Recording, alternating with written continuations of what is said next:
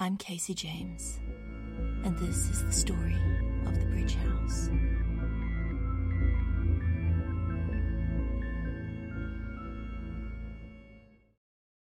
The basement hallway feels like a true liminal space, colourless and waiting, between thoughts. The shutters bang against the window frames as the wind howls outside. It wasn't windy when I was outside on the veranda just before, but now it sounds as if the legions of the damned are standing out there and screaming in the rain. Maybe they are. I have no idea what I'm doing. The plaster down here has crumbled away, leaving copper pipes exposed along the ceiling and running down the walls. I think there must be another bathroom down here. Unless the pipes are all to serve that conservatory. Possible, I suppose. There is enough water in there, and it must be pumped from somewhere, filtered and moved around.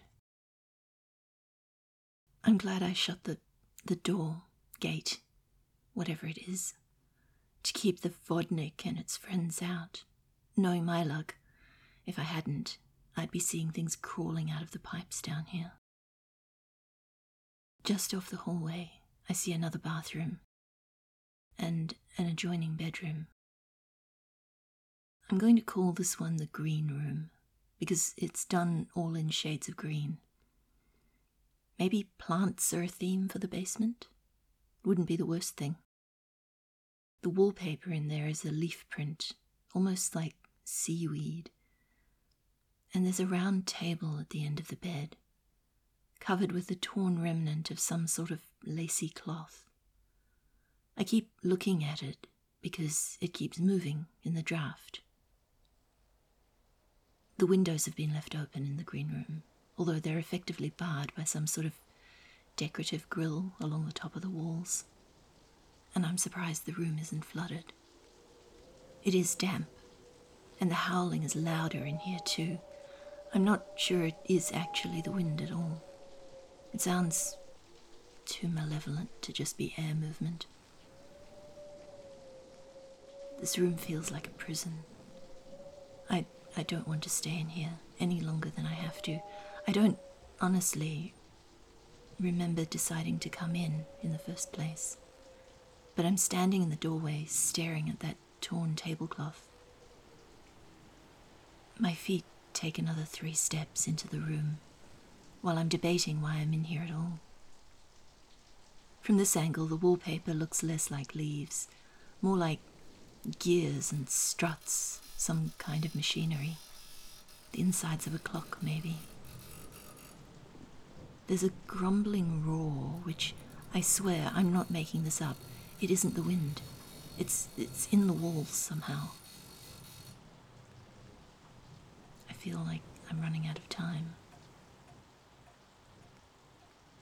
There's something on the table, under the cloth. I can see it, or at least I can see the vague shape of it. I'm not sure what it is, though. It almost looks like it's moving. Like the cloth wasn't moving in the wind. It was moving because there's something under it. I'm not really sure what I'm looking for in here. There's nothing that screams light to me, even though I don't know what sort of light I need. I mean, how do you light up a crystal? An ether stone, I suppose. Shine a light into it, maybe. But if that was it, then anything would do. A torch, a candle, even the electric ceiling lights. Speaking of, I step to the side and flip the light switch on the wall.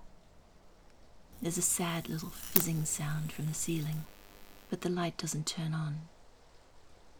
All I have is the glow leaking from the hallway, and the occasional flash of lightning from outside. Neither of which is great. I swear, every time the lightning flashes, it looks as though the machines in the wallpaper have shifted, gears cranking and grinding towards some unstoppable outcome. Whatever it is on the side table under the cloth, it's definitely moving. squirming almost. I'm torn. On the one hand, it might be an animal, but on the other, the memory of that inexplicable, horrible heart upstairs makes me reluctant to touch, well, anything, really. I should look. I should. Better to know, you know. It's probably a rat or something. And even if it's something horrible, it's too small to be really dangerous. Whatever it is, it's barely longer than my hand. As I move closer, my gaze snags on the small chest of drawers beside the bed. There might be a lighter or something in there. So I pause, sidetracked by possibility, and investigate. The drawers are tight, swollen in the damp, and stuck tight in their places, but I manage to get the top one open eventually. I'm using so much force to pull on it that when it finally gives, I fall backwards and land on my ass, on the bed, with the drawer in my lap and half its contents spread across the floor. I'm pretty sure it's teeth. The top drawer was full of teeth. All sorts of teeth, not just human ones, but there are more than enough of those. Tiny, pearly white baby teeth and yellowed, chipped adult teeth and sharp incisors that should look like they once belonged to a dog or a wolf maybe, but somehow don't. And staring at the teeth, I end up also staring at the bedspread that I'm sitting on. The emerald green bedspread, which what I had taken for a pattern on the fabric is actually a sea of spiders and beetles and ants, a crawling, writhing mass of them now crawling over my jeans and across my hand where I'd put it down on the bed. I don't scream. I don't. Much. I mean, they're not doing anything, just crawling over me on their way to wherever they're going, and it doesn't feel awful. Tickles a bit, I guess. So no, I don't scream. Not about the spiders.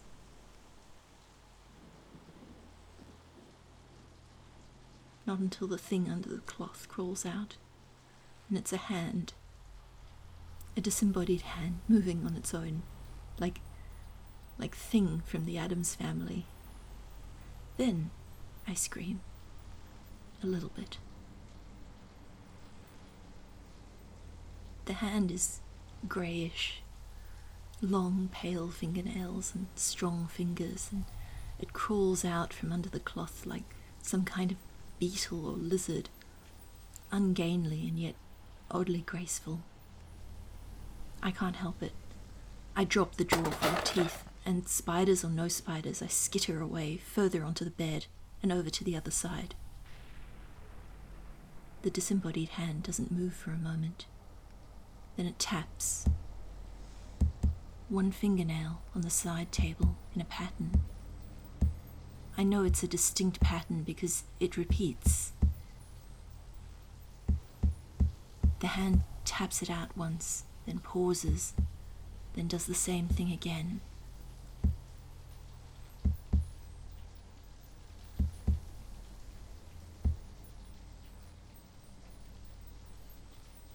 Tap, tap, tap, pause, tap, then tap, tap, tap. That single fingernail hesitated for an instant, then again, tap, pause, tap, pause, tap, tap, tap, pause, tap, tap, tap, tap, tap, pause, tap, tap, pause, tap, pause, tap, pause, tap, tap, pause, tap, tap, pause, tap.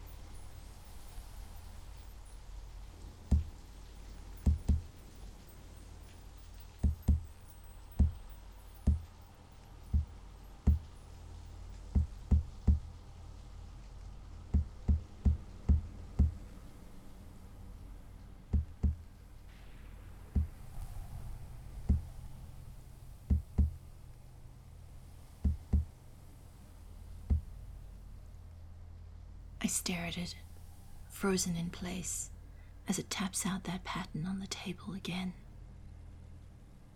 By the third repeat, I've noticed the bugs and spiders moving, crawling and scurrying across me, across the bedspread and the floor. The floor is covered in them, towards the hand.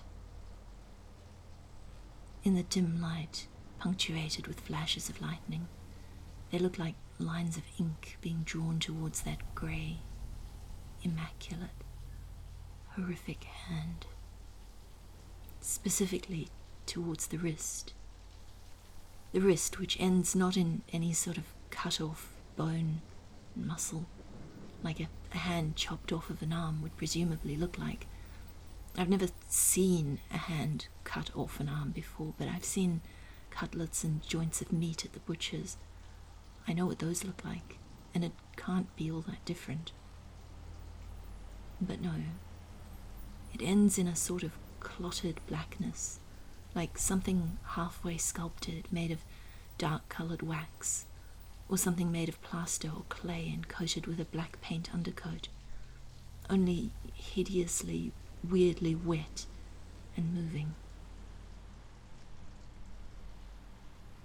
The insects move in silence. No buzzing or humming, no chittering clicks, but I can hear the sound of their tiny feet moving in their millions across the bed and the floor and the table. Even over the howl of the wind and rain outside, I can hear them. They flow up and across to that wet-looking black stump, and they join it, fuse with it somehow, and slowly, fraction by fraction, they start extending it. The wrist grows longer, widens into a forearm made of chitinous beetles and tiny furry spiders. Some of them have picked up the teeth from the floor and carried them along, making shining white and off-white points in the writhing blackness of the arm as it forms. I slide off the far edge of the bed and back away, one step at a time, after checking myself for insects and brushing a few of them off my clothes. Ugh. Behind me, the click and whir of gears and machinery echoes, dreamlike and faint. I don't look. I'd have sworn that the machinery in the wallpaper was nothing more than a pattern, and barely that, but it doesn't really matter in the face of a creature forming itself out of bugs. I'm not afraid of spiders. At least, I wasn't afraid of spiders before this. I don't know now. I feel like this is the sort of thing that might well create new phobias. But whatever, the spiders themselves don't bother me that much. Even the ants and the beetles don't, really. Although, we've all seen those old genre films with the horde of flesh-eating scarab beetles that spill out of some cursed tomb when the unwary main character opens it. The sheer number of them is a bit disconcerting, sure, but the thing that actually bothers me is that they're collecting together and building some sort of weird humanoid composite construct onto that hand. I don't see this going well for me. Is it better, I wonder, to get out while I can before it forms more than part of an arm, and then have it behind me in the house? Or to wait until it finishes forming and see if I can talk my way out? Or use Ariel's weird looking at things the right way suggestion to do, well, magic, I guess. To stop whatever it is from doing anything to me. Either way, I think I should probably not stay here against the far wall of the room, where the rain from outside is hitting me through the open windows. The storm is howling like a demon, and the bed and the hand thing are between me and the door. I sidle around the edge of the room, trying to be reasonably stealthy, still wondering if I should just go, or if I should wait at the door and see what this thing is. My internal debate is cut short, though, as a voice says, "Wait." I flinch, and stare through the darkness at the mass of insects that have now formed an arm extending upwards from the hand. A mouth is there, weirdly formed into the flesh, or not so much flesh, really, of the thing's forearm. Slick black lips move, revealing a mismatched assortment of teeth and a wetly moving black tongue, presumably also made of spiders and ants and beetles. "Wait," it says again. "What?" I ask, warily, still edging closer to the door. "You are going to close the gate," it says. I don't know what to say to that, so I don't say anything at all. In the back of my brain, I have a moment where I wish that Ariel would manifest, not because I think it would help necessarily, but because I don't want to be alone here with whatever the fuck this thing is. The mouth in the weird bug arm smiles, like it can see the thought in my face, which is just creepy. And it says, "You are. No matter though, there are other ways in." In where?" I ask, almost against my will. It makes a shivering sort of susurrus sound that I think might be laughter.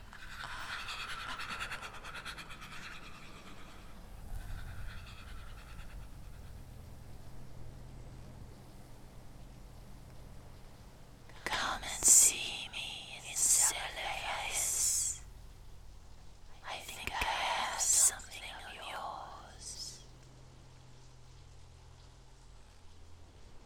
Something of mine, I repeat, curious.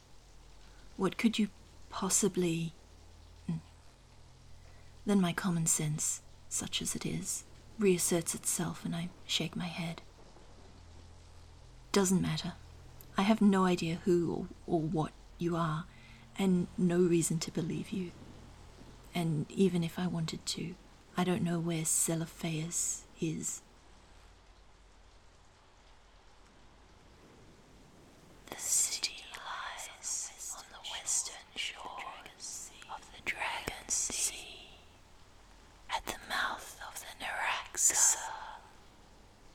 It is not difficult to find." All the while, as it speaks, the trails of spiders and beetles and ants and God knows what other creepy crawling insects keep moving towards the unfinished stump of its arm, building the creature further. It now has one full arm and shoulder, and the start of a torso. Another mouth is formed in the center of its chest, mismatched teeth glinting in the dark. I'll keep that in mind, I say. "Descend the 16 steps from the Ivory City to the river bank, and you may enter my house there," it says, speaking in unison from both its mouths. "I shall be within it." On the table, the hand is still idly tapping its fingernail on the tabletop in that same pattern. "Sure," I say, with no intention of ever using the information. "Riverbank, down some stairs from the Ivory City, and I'll find your house." The spiders crawl in lines up its torso, like rivulets of ink moving in reverse, building at a neck and jaw. I back away some more, one step, then another, closer to the door.